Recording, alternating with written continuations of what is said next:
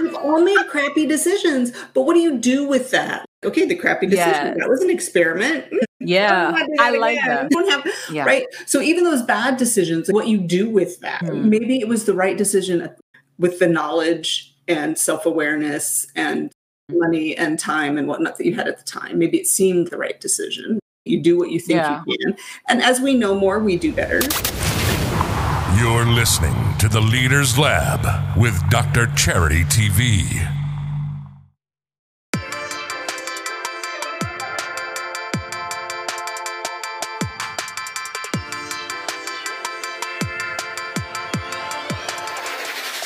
Welcome to The Leaders Lab, the podcast created to help millennial multi-passionate entrepreneurs build, organize, launch, and manage their online brands and businesses without losing balance. And now, here's your host, the digital organization development consultant, cross-cultural communications specialist, and your favorite global leader, Dr. Charity C. Campbell.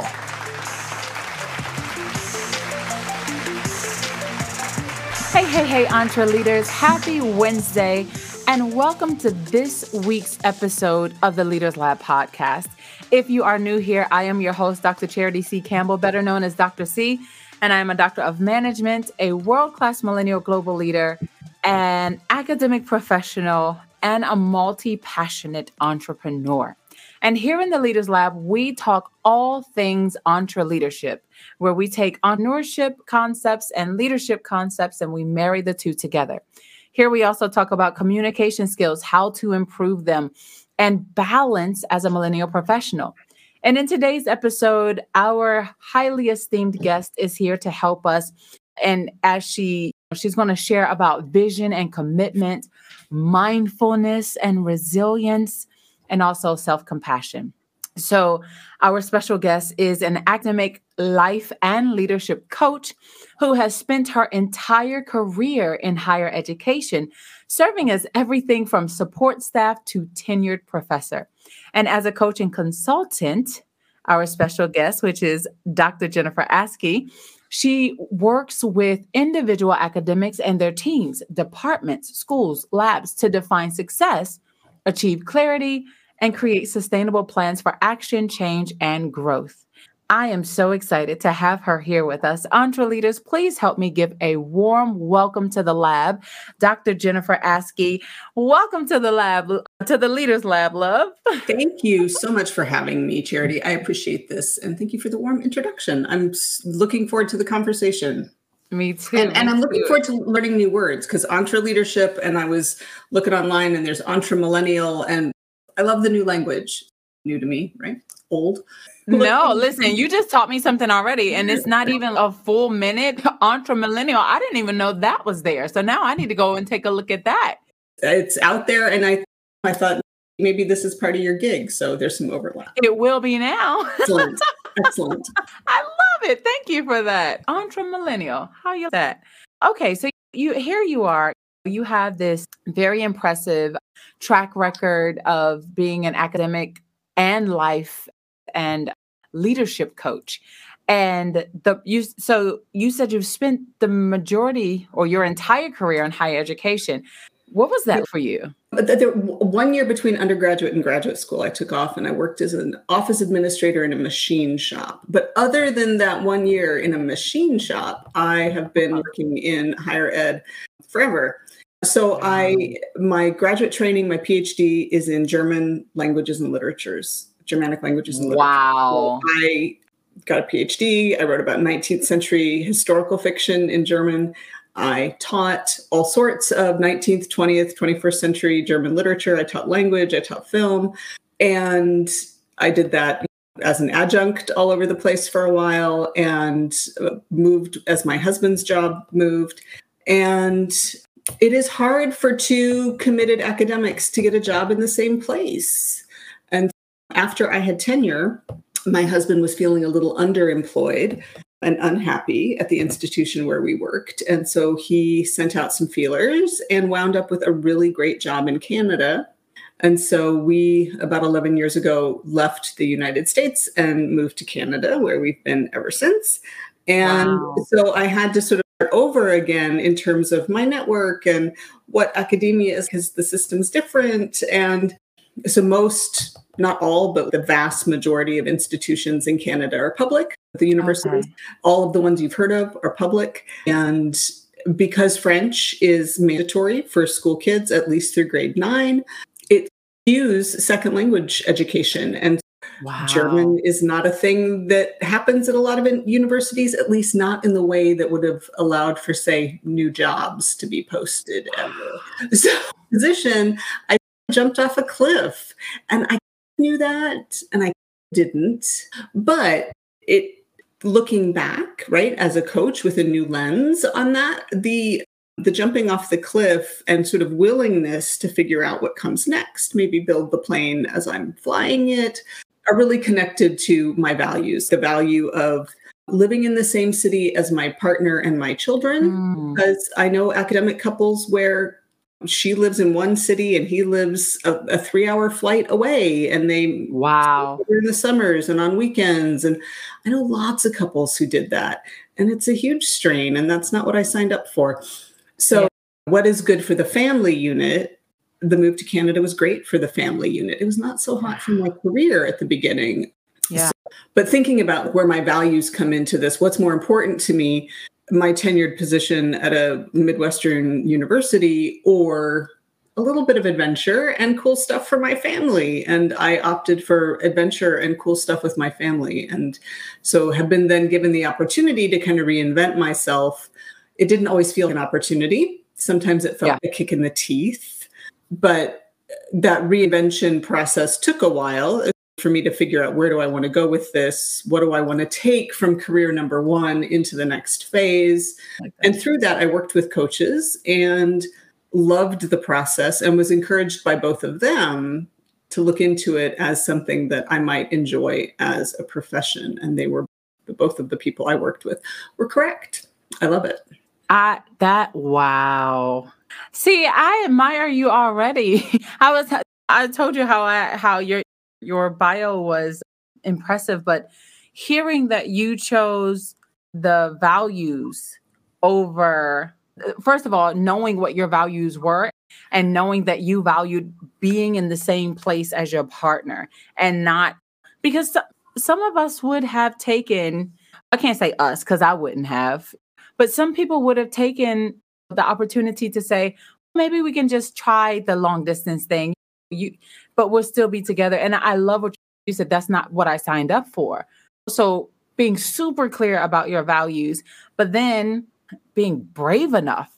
And I know if I say brave, I know some people might be, but she said that she didn't really know. I consider that to be brave. It is. It is brave because it is a willingness to say, I'm not entirely sure what comes next. Yes. I'm a little worried about what comes next, but I'm not going to run away from the things that are a bit worrying. Because it's scary doesn't mean that I hide under the blankies and don't do it. I kind of trusted the universe to catch me. And then there were certainly times when I felt the universe had not caught me at all, and I was flailing and it was all miserable and whatnot. Yeah. But that's when you find a coach, or you go to therapy, or you lean on your friends, or you do something so that you're not falling by yourself. There are other people going, it's all okay. Life is good. Yes. It will be okay. You just got to figure it out. I love that. I love it so much. And especially before we started recording, I was telling you about the upcoming transition for me for leaving China and moving to another country. And it's one of the same things. It's like, I have no idea what to necessarily, I can't say no idea. I have a slight idea of what to expect, but not the whole picture. And it's little by little, that's part of the exploration, is that once you get there, then you experiment a little bit and you figure out, you just explore and see and then whatever opportunities come, to just hope that I've done what I needed to do to prepare for the opportunities. And if not, then I need to start preparing on this level for different opportunities. So, yeah. And this notion of, first of all, I love the notion of experimentation. One of my first coaches, her name's Melanie Parrish, and she has a book called The Experimental Leader. And when we were working together, because I'd published books and articles and whatnot, she had me help her write the first rough draft of this book that has now been polished and published and is gorgeous. She basically narrated it to me, and I typed it up and asked her questions and whatnot. So we had what Annie Lamott calls the shitty first draft done several years ago. And so she and I talked a lot about experimentation, and we don't have to change everything all at once, and you don't have to know everything all at once. You can pick this one thing and say, I'm going to pay attention to it and see where, if I change this one thing, what are the follow-up consequences of that? Or where does that create bottlenecks? What do I learn by changing one thing? And so you don't have to know it all, and you don't have to fix it all, and you don't have to change it all. And for me, what you said about your upcoming move and not having the whole picture, what you're doing is you're saying, first of all, I trust myself to figure it out. And you have your own back. You know that you will figure it out. You trust yourself. And self-trust it doesn't come naturally to everybody.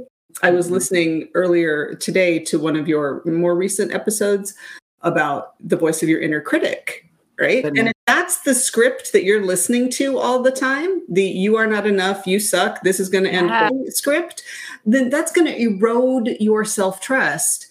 And then when it comes to, hey, do you want to take a year's leave without pay and experiment with moving to Canada and see if that works? And you're like, if I had listened to everything's going to end horribly, this is a super bad idea, you suck, you're incapable, because that's a voice we all have, but you don't have to buy it. If I'd listened to that, I wouldn't have done it, or it would have been more agonizing. If you're listening to that voice, you're not moving into your next role, into your next city with this sense of, I got my own back.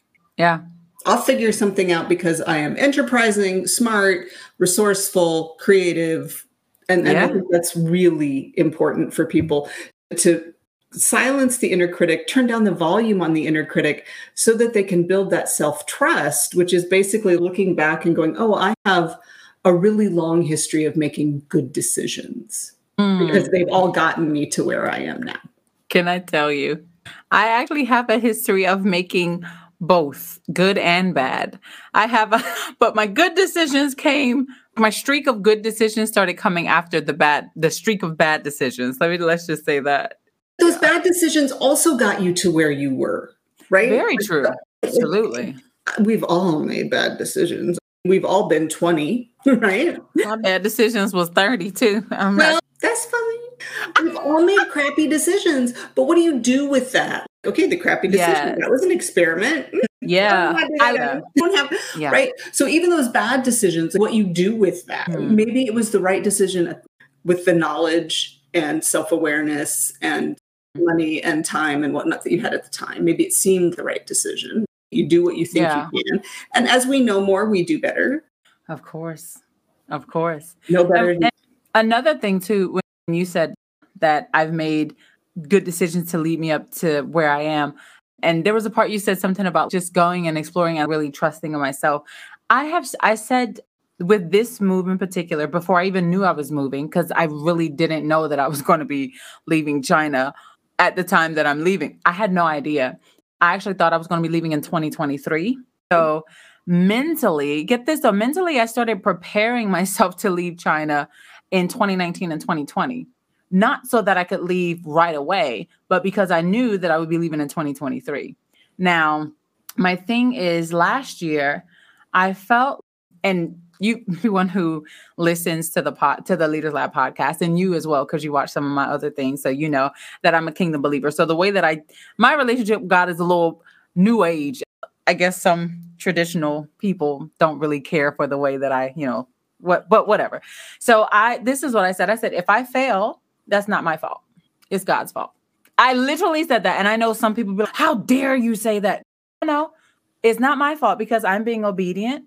I believe he told me to leave and go. I'm going. If I fail, that's not my fault. It's going to be up to him and his reputation, because how is he going to let me go out and fail? And I have these wonderful people who I call my community and my family, and they're going to see me fail. And they know that I believe in him and I follow him.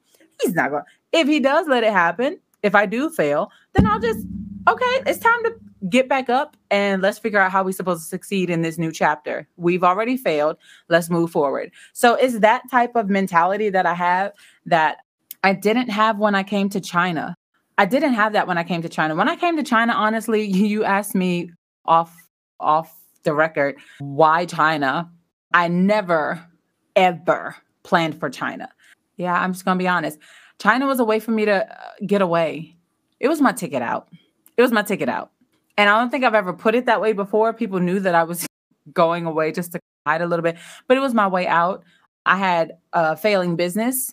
I had no job. And so that was my way out. But for you, you didn't have a failing job. It was a year after I'd gotten tenure. I had just grabbed the brass ring. I was done. Wow. So that's why I said you're brave, because I feel it takes courage to leave success and go into the unknown. I don't feel it takes a lot of courage to leave failure, or even if it's not failure, it's just being stagnant. Right. Intense dissatisfaction for whatever reason. Perfect. Yes. Let's run. Yeah. I was heard 2 podcasts this week, completely unrelated, where both times the podcast host was talking about letting go in order to grow. Wow. And they were talking about business. So you hit this point in your business where you're comfortable, revenue's coming in, you feel you know what you're doing, you have your systems, and you could just polish, incrementally improve. You could do that. And first of all, if that's sustainable growth for you, please do it. We don't all need to scale to millions. If that's not your dream, don't follow it. But for the people I was listening to, you can polish and perfect whatever you got going, or you can say, how can I simplify, optimize, and focus, right? Let's say my business has 8 things. What if I shrink that down and then my business has 2 things and I focus on those and I shift a little bit by letting go and maybe carving out some excess? What do I create space for to come to me? Wow. And so this letting go of things that look successful, what does that open up in terms of opportunities? And in 2011, I didn't know that, and I didn't always feel that. It was an experiment. Let's go to Canada for a year. Now, in retrospect, who sells their house and moves a family of 4 to another country and calls it an experiment? We were lying to ourselves. We were emigrating to Canada. I just had this year-long hedged bet with my employer. It's a year's leave without pay. Maybe I'll come back. Under no circumstances, after selling a home and moving across a continent, was I going to be like, oh, yeah, sure, come back. If everything had blown up, perhaps. But yeah, we were lying to ourselves if we thought that was anything other than a massive uprooting. And so I wasn't saying, let's let go of this perfectly successful career in order to make space for something better to come. But it was, okay, so you're familiar with the academic track, right? Yeah. And then if you're lucky and the universe smiles on you, maybe you get a tenure track job. Maybe. Increasingly rare, but that happens for people. Then you spend 5-6 years on the tenure track. You jump through the hoops that are put in front of you in terms of publications and teaching and doing some service. Then you get tenure, and then you're done. And that was set out for me as this is the path to success and happiness.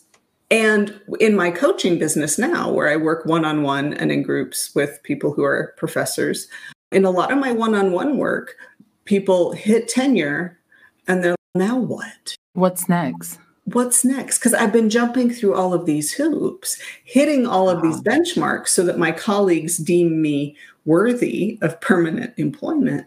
And now, supposedly, I have a little bit more freedom. I maybe have a lot more responsibility in terms of what am I leading? Is it my turn to be department chair or whatever? But that letdown of now what? I think after listening this week to these 2 women talk about letting go to grow, how does that translate to really traditional career paths that aren't necessarily entrepreneurial? What does it mean to get tenure based on a research profile and a teaching profile? What if you really had time to think about, what could I drop? What could I change? What could I shift? Yeah. And what might career phase 2.0 look like that would be exciting and generative and whatnot.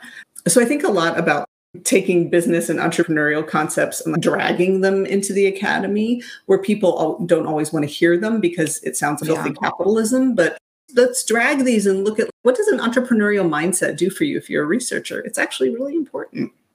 Cool.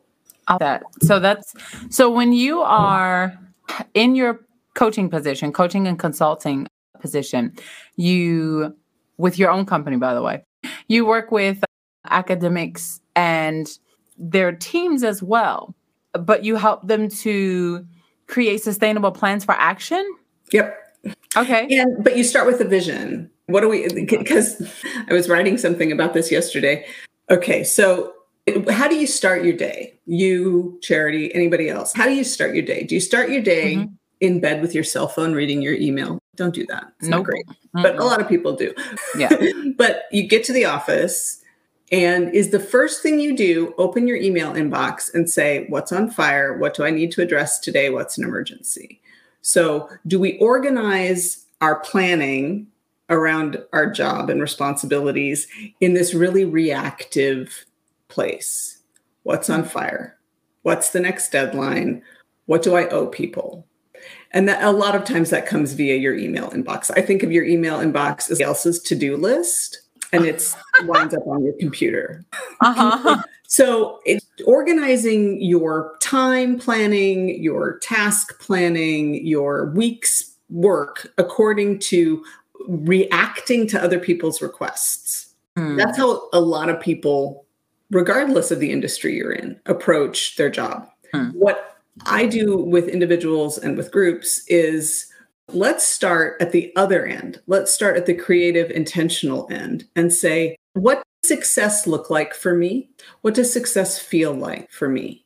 And this is a super interesting question to ask in academia because we've never been asked what success looks like. We have been told you get your PhD, you get a tenure track position at a Research One institution, you get tenure. That is success. Yeah. You work there for 30 years, you become a professor emerita or emeritus, and then you die. There is success. It is all mapped out. So being asked, what does success look and feel like for you, not for your mom, not for your dissertation director, not for your department chair, have you ever thought about what it means to you to be successful?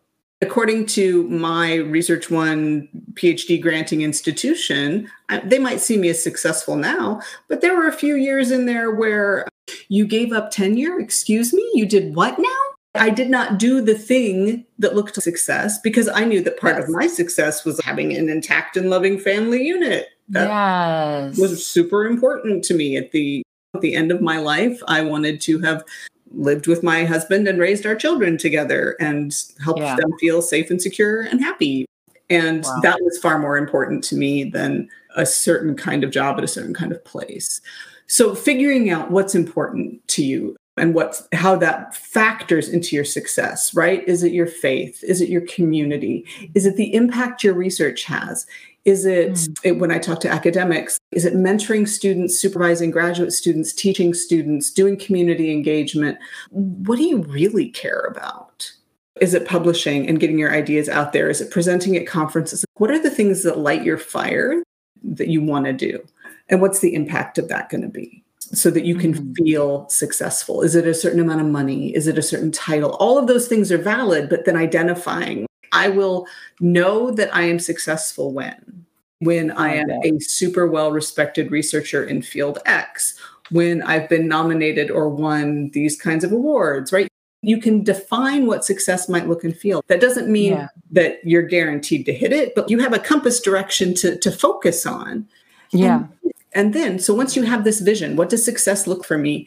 That's when you can start prioritizing what you actually do. Because then you have to figure out, okay, if I want to be, so Charity, in your enterprise here, you're speaking to a certain audience, having a certain impact, and you're not doing this from New Jersey, right? You're doing this from across the world and saying, look, global work is possible.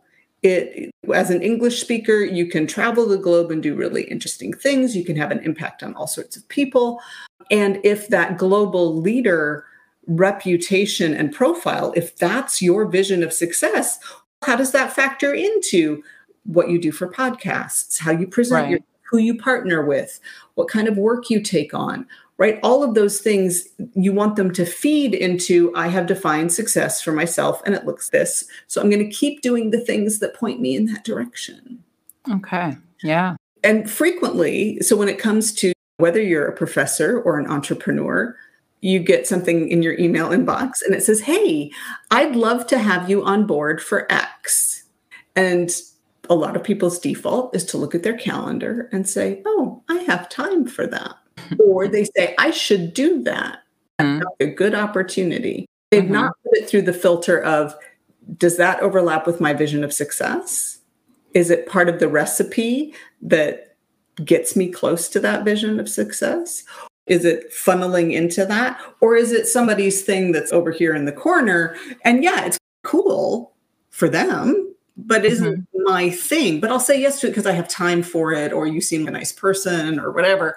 But this notion of being intentional and creative about how you prioritize what you do, how you pick your projects, and down to how you organize your day. What's in your day-to-day tasks? What are the things that feed into that vision of success versus what are things that are just busy work that might make you feel you're doing something, but you're just spinning your wheels? Really not. Wow. Okay. Wow. Okay. So when making this vision and this plan and everything, at which part do you take into consideration the values? At the very beginning. Okay. Kind of maps out everything else. Yeah. It's on top of everything else because your success, you're only going to feel successful if you are behaving and living in alignment with your values. Oh, I love that. How much have you heard and talked about burnout? Like, it was just in our last episode. It was literally just in the last episode, but it's been a very recurring theme over the past couple of years. Right? Every time you turn around, people are talking, writing, posting about burnout. Yeah. A chunk of burnout, a big contributing factor to burnout is investing a ton of your time and emotional energy into something that is at its very root not aligned with who you are as a human being when it comes to your values. I believe that. Yes, wholeheartedly. And the pandemic, where we have seen really clearly, does my organization give a rat's behind about me? Then that values clash has become super transparent to people. And so you want me to keep sacrificing my time and mental health, and when push comes to shove, you don't have my back? That's a shitty feeling. Yeah. And that contributes massively to burnout. Yeah, yeah. So the kind of burnout, since you brought it up, you brought up burnout, so I'm going to stick with burnout. So the kind of burnout that is experienced in academia, do you think that it motivates? I don't know if I want to use that motivate, but do you think it motivates someone to say, you know what, I think I should try my hand at being an entrepreneur. I'm tired of this job. I want to ease my way into entrepreneurship, but I don't know where to start.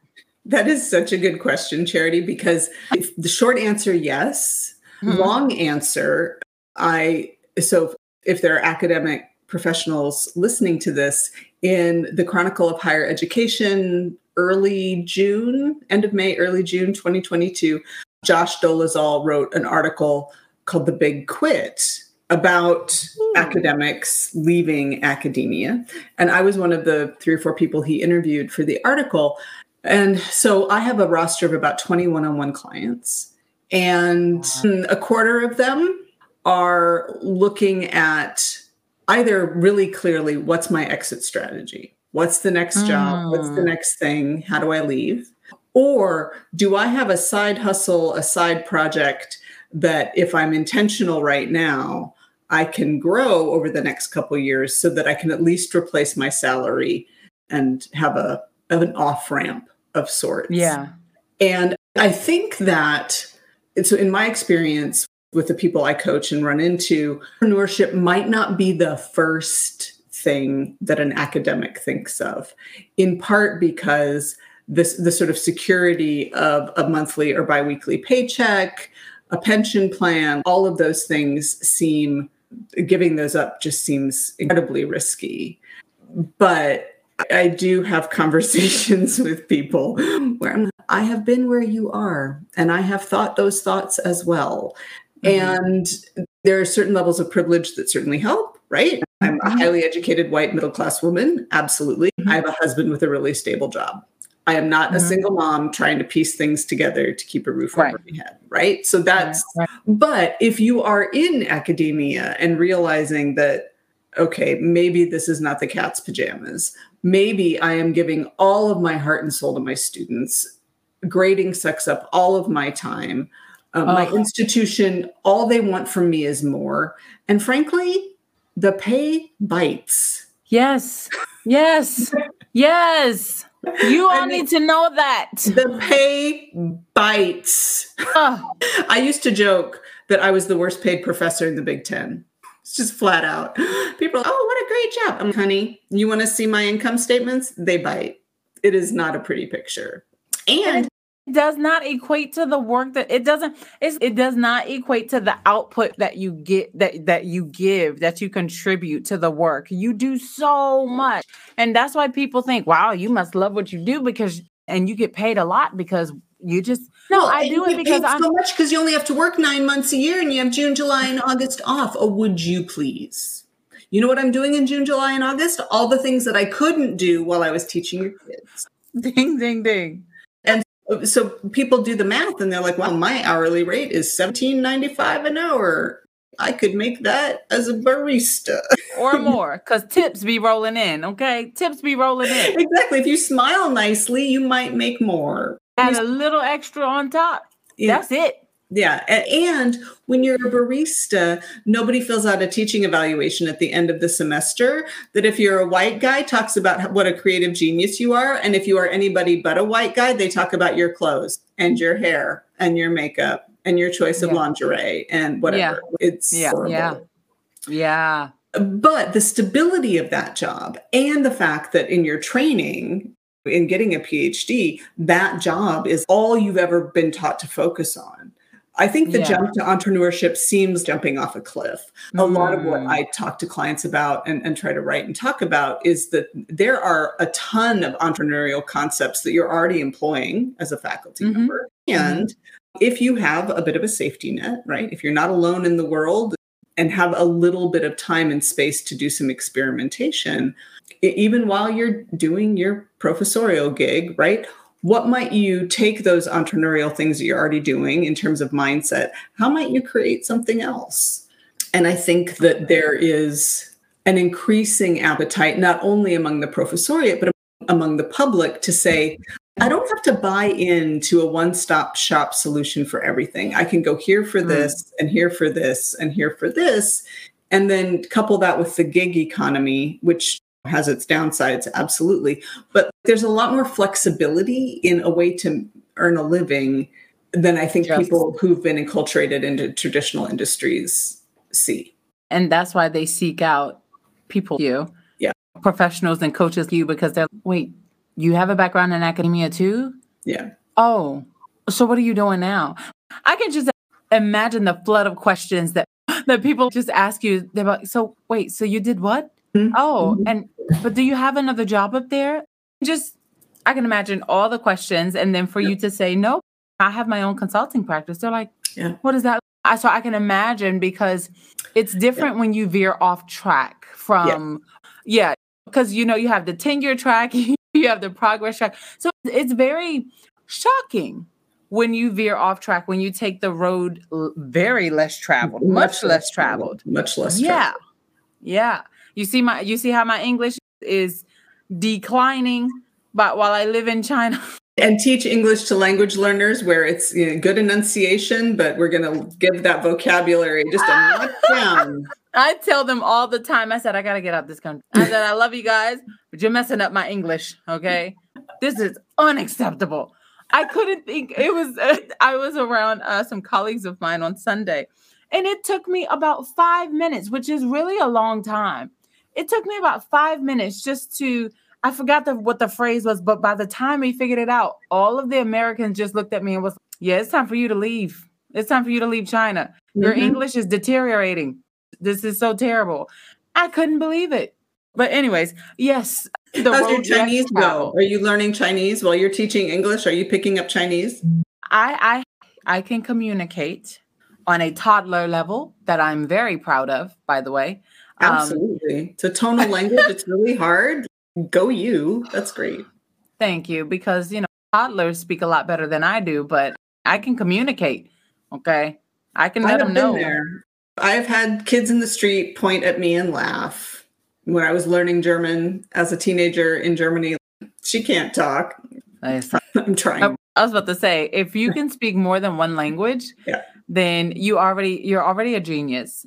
I tell that to clients and students all the time. Yeah. Because, and back to taking risks and whatnot, you have been willing at some point to make a fool of yourself in front of other people. Exactly. Exactly. And that's no joke, right? It's super vulnerable. I live in Canada where there's an entire province where French is the mandatory first language. And my oldest child lives there. My youngest child is moving there in August to go to university. And you learn a bit, you muddle through, you hope for people's grace and acceptance. And I'm like, okay, if this were German, I'd be great. But French, let me catch up. Yeah. Says it's not always a pretty picture, but you practice and you go to Montreal and you try not to make a total ass of yourself and just trust that people will accept that you're trying.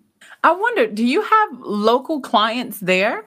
I do. When we first moved, so I live in Edmonton, Alberta, which is the northernmost North American city with 1 million people. So the road kind of stops north of here. Okay. That's not true. There are Fort McMurray, Grand Prairie. There are communities up here, but we're bigger than places like Ridge and Fairbanks and Juneau, and we're further north than anything. But we're the home of the University of Alberta, which is one of the top 5 in Canada. When we first moved here 4 years ago, I worked at the university doing leadership development for faculty. And through that work, I made a lot of contacts. And when I knew, so I gave myself a year off ramp where I was, I'm going to quit working here and go into business for myself full time. So I created that off ramp. And in all of the programming I was doing for faculty and administrators, I made it pretty clear that I was off ramping to do this privately full time. And so a few of my clients have come from the local university, but even those clients, and then my off-ramp coincided with the pandemic, so you weren't seeing anybody. But even local clients, I generally do telephone or Zoom coaching. So you're seeing the workspace here, which is the home office. I am planning on making it a bit more intentional in its setup and arrangement and whatnot. I'm not madly in love with it. I'm tired of looking at black. I need more carpet and soft surfaces.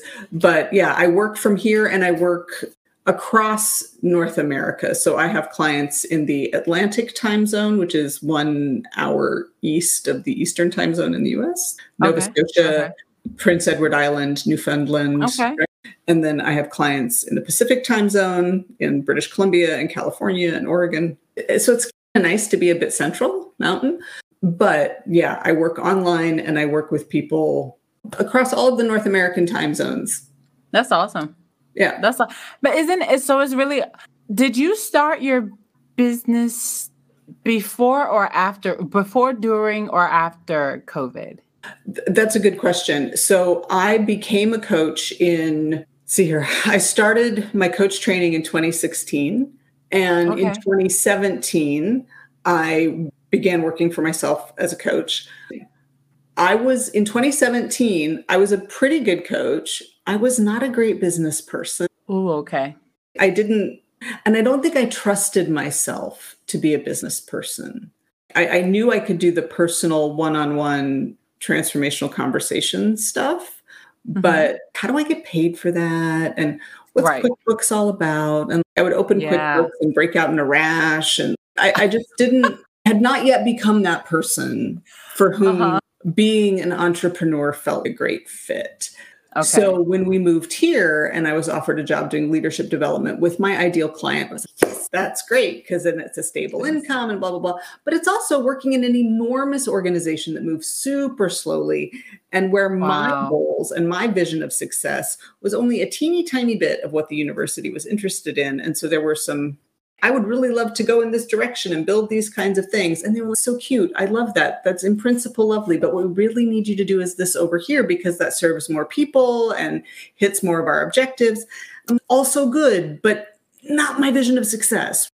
But I had time then to watch a lot more people, to get more coaching as a business person for myself, to do a lot more reading and investigating and figuring out how this might work, so that then in, I guess it was 2021.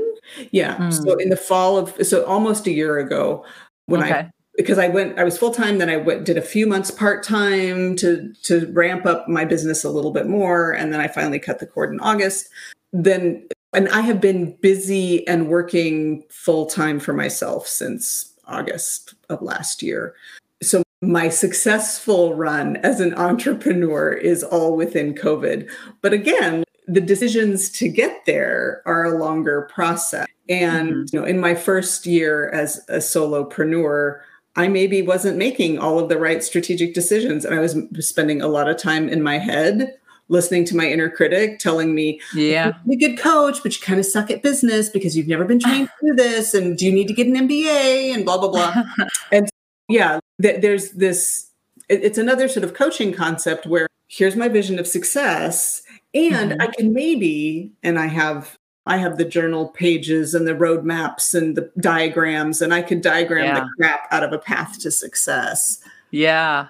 And also the more important step is, who do I need to be in order to do those things on that path? And that's the mindset work that sometimes you got to catch up with yourself. Or you throw that plan out there, all right, I'm going to pull myself towards that plan. I'm going to mentally reinvent myself so that I become the person that can do the things that are on my to-do list. Love it.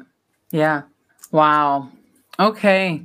First of all, I want to say that it's always, I don't know if refreshing is the word that I want to use, but it always seems like it's very refreshing when I have someone who is familiar with academia, you have experience in it, or you're currently in it, and they're also an entrepreneur. It's always usually in the form of coaching or mentoring or consultant in some aspect of that. And so I'm very happy that as I am getting closest to the end of the year, that I had at least one, which is you. So it's like, I love it. But I think you take it to the next level, because you actually, so I've never had anybody like you on my show before, which is so phenomenal to me, because I've had people in academia who are also leaders and who are also entrepreneurs. But here I have a leader who is an entrepreneur and coaches and consults with other academics. I'm trying to put it all together, but that's so powerful. It's super powerful. And so I feel you have seen leadership at so many different stages. And so the next question that I have for you, I feel you will give us a very well-rounded answer. No pressure. No pressure. But it's the question that I ask every single guest that comes to the Leaders Lab. Okay. So based on your experience and your opinion, what is the one characteristic that you believe every leader must have, regardless of their background, their age, their beliefs, talents, regardless of any of those things, what is the one characteristic that every leader should have? And of course, there are multiples, but the most important one to you. Self-awareness. Okay. Please expound. Self-awareness is, do I know what my values are? Do I know what strengths I bring to leadership, to collaborative activities, to the classroom, to my interactions with other people? Have I been willing to investigate some of my blind spots? Wow. When I have investigated my blind spots, have I been willing to invest in changing them? Or do I have a practice where I am self-reflexive enough to say, if that's not going to be my strength right now, is it an area of growth for me where I want to experiment with moving the needle on that? Or is it a thing that I delegate, avoid, try to find workarounds for because it's never going to feel good to me? Introvert, extrovert things. You may know you're an introvert. Okay, what are you going to do with that information? Yeah. Right? Not weaponizing your self-awareness, but okay, here's who I am as a person, and here's what I want to become as a person. What do I make of that equation? Here's who I am plus X equals here's what I want to become. How am I working with that equation a bit? Do I understand? And this is what I find so fascinating in academia, right? With this path laid out, you get the tenure track job and you're on the path, and then you get tenure and you've grabbed the brass ring and you're done. I used to love that narrative because it sounded so secure. And 10 years later, that narrative ooks me out because it implies that at some point you're done. Yeah. And you're not, because you're human. Yeah. And you might have a secure job, but are you still growing and developing and learning? Because you can change, you can grow, you can expand, you can shift focuses. There's all sorts of stuff you can do in your 40s and 50s after you've hit all of those milestones. And I think a lot of people wind up in leadership roles, and in academia, sometimes you wind up in leadership roles, and it's because it was your turn, not because you put your hand up and said, I want to do this. The number of department chairs out there who it's just your turn, and there's no vision, there's no passion, there's just fear or loathing or resentment. And I get it, because it was never, they didn't go into academia to be a department chair. They went into academia to be a research biologist or something. But if you're going to do that job, then it's okay, me, what I know about me plus X equals excellence at this job. What's that equation for you? And are you working on that? And if you're going to take on that leadership role, what does it mean for you? Who are you going to be as a leader? And that it has to be intentional, because otherwise you'll just react to your colleagues, you'll react to the dean, you'll react to whatever's in your environment. And so you spend your 3 to 5 years as a chair playing whack-a-mole, instead of saying, okay, in my 3 to 5 years as a chair, here's what I would like to accomplish. Here's how I would our department to operate. Do we have a strategic direction that we're following? Do we need to do changes over here? What's the financial climate? And where am I intervening in those things as a leader, not as some sort of reluctant scholar who's been thrust into the limelight? And so that level of self-awareness is critical for any leader. Regardless of the age, regardless of the industry. Absolutely. Self-awareness. Absolutely. Thank you. Wow. Listen, entre leaders and entre millennials, a new word that I learned today from Jennifer. Can we give Dr. Jen an emoji applause or something? Drop it in the comments below. Let's give her an emoji applause for just everything that she's contributed. And we're going to need to have her back in season 3. I would love to continue this conversation. Yes, we would need to have her back in season 3. We're going to go ahead and make sure that I've already declared it. So you're coming back in season 3, so that we can continue the conversation about that whole, because it's not impossible. I think we think that since there's no blueprint to follow, that's what it is, isn't it? It's the fact that there's no blueprint to follow. Gotta go bushwhacking. There's no map. Exactly. Oh my gosh. Yes. We're going to talk about that some more. Actually, you gave me an idea. I need her on a panel with a few other. That would be tons of fun. That would be tons of fun. Oh my goodness. Okay, so we're gonna make that up. We're gonna work that thing out, and that's gonna be for season 3. I think that's gonna be so powerful. Excellent. But I cannot thank you enough, Dr. Jen. In my mind, I started calling you Dr. Jen. I'm calling her Dr. Jen. That's fine. That's fine. I can't thank you enough for being with us here in the Leaders Lab. It's been a pleasure to just sit and listen to your experience, and also to think at the same time, what are my values that would define success for me, especially going into this next Your next phase. Absolutely. Yeah. And to realize that it's okay that my values have shifted. My values they're not the same as they were even just 5 years ago. And so to realize, especially when you were talking about values and success, and I'm just like, hey, my values have actually changed. They've shifted to maybe it's because of becoming more mature. Maybe it's because of just experiences that I've had, but they're different. And to sit back and think about how I would define success now. Yeah. And to have a clear vision about it. Yeah. I'm so grateful. And I think it's okay to come back to the drawing board every now and then to see if you're still on track. Yep. When I talk about vision with people, you can say, when I'm dead, on my deathbed, looking back, what do I want? That's one way to do it. And some people find that really powerful. But since I'm looking at leadership and career, and let's talk 2 to 5 years. Beyond 5 years, you have no idea. Yes. If you think you do, it will come along, screw it all up for you. 2 to 5 years, what's success going to look in that chunk of time? And then that kind of clarity can be really powerful. Man, this is going to be so awesome, the panel that we're going to have, because I got to have you back.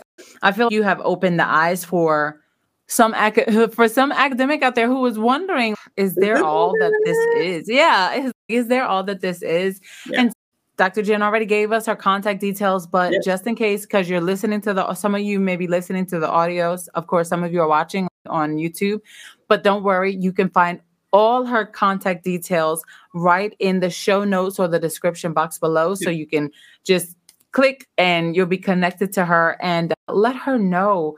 If contact her and let her know. This podcast, let me know. Say, I heard you on. You gotta say the Leaders Lab. And because that's.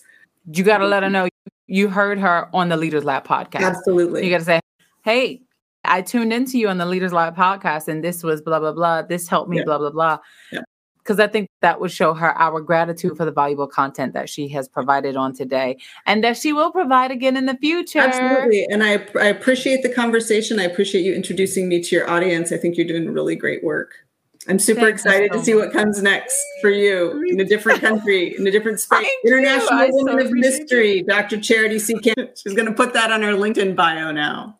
I can't believe you said that. We were talking about that off camera and then she brought it on camera and I'm like, dude, it's great. It is it's modeling for people. There is more than one way to be successful. I love it. You get a doctorate in management. That does not mean you have to take the corporate job and do organizational development for the rest of your life, right? There is more than one way to do this. I love it. Oh, she said that on camera. International Woman of Mystery. I said, you know what? I said, you make me sound like Austin Powers' second cousin, twice removed. But with better hair. Much better hair. That's what she said, with better hair and better teeth. Yes. Oh, that too. Listen, thank you so much again. I cannot thank you enough for being with us today. It's been a pleasure. And listen, for those of you who are tuning in, I want to say thank you so much for rocking with us this week. You really could have tuned into any other podcast. You could have watched any other video. You could have done anything other than be right here with us, but you chose to be here. And I'm so grateful that you stayed for the valuable content. And I really hope that what Dr. Jennifer Askey has provided and shared through her experience, that it has touched you in a way, and also that it will give you some ideas and some courage to help you become the better leader that you are trying to become in your journey. It's a process.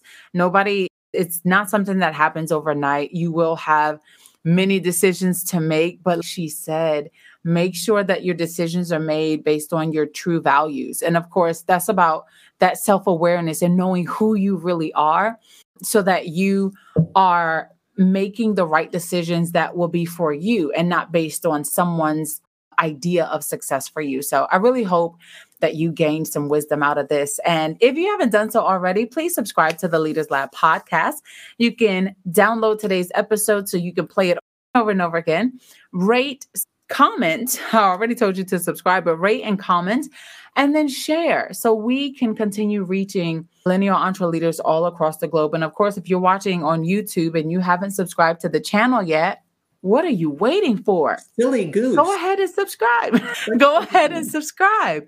Yes, thank you. Subscribe. And don't forget you don't have to smash the button. You can just gently and then comment. Let us know what were your primary takeaways from this episode. And then make sure that you do connect with Dr. Askey. Please make sure you do that and tell her you found her right here on the Leaders Lab podcast. This is all that I have for you on today. If you haven't connected with me on social media, everywhere you can find me with the handle at Dr. Charity TV. And I look forward to seeing you next week in the lab. Thank you for listening to the Leaders Lab podcast. Visit our website at www.drcharitytv.com and follow us on all social media platforms with @DrCharityTV.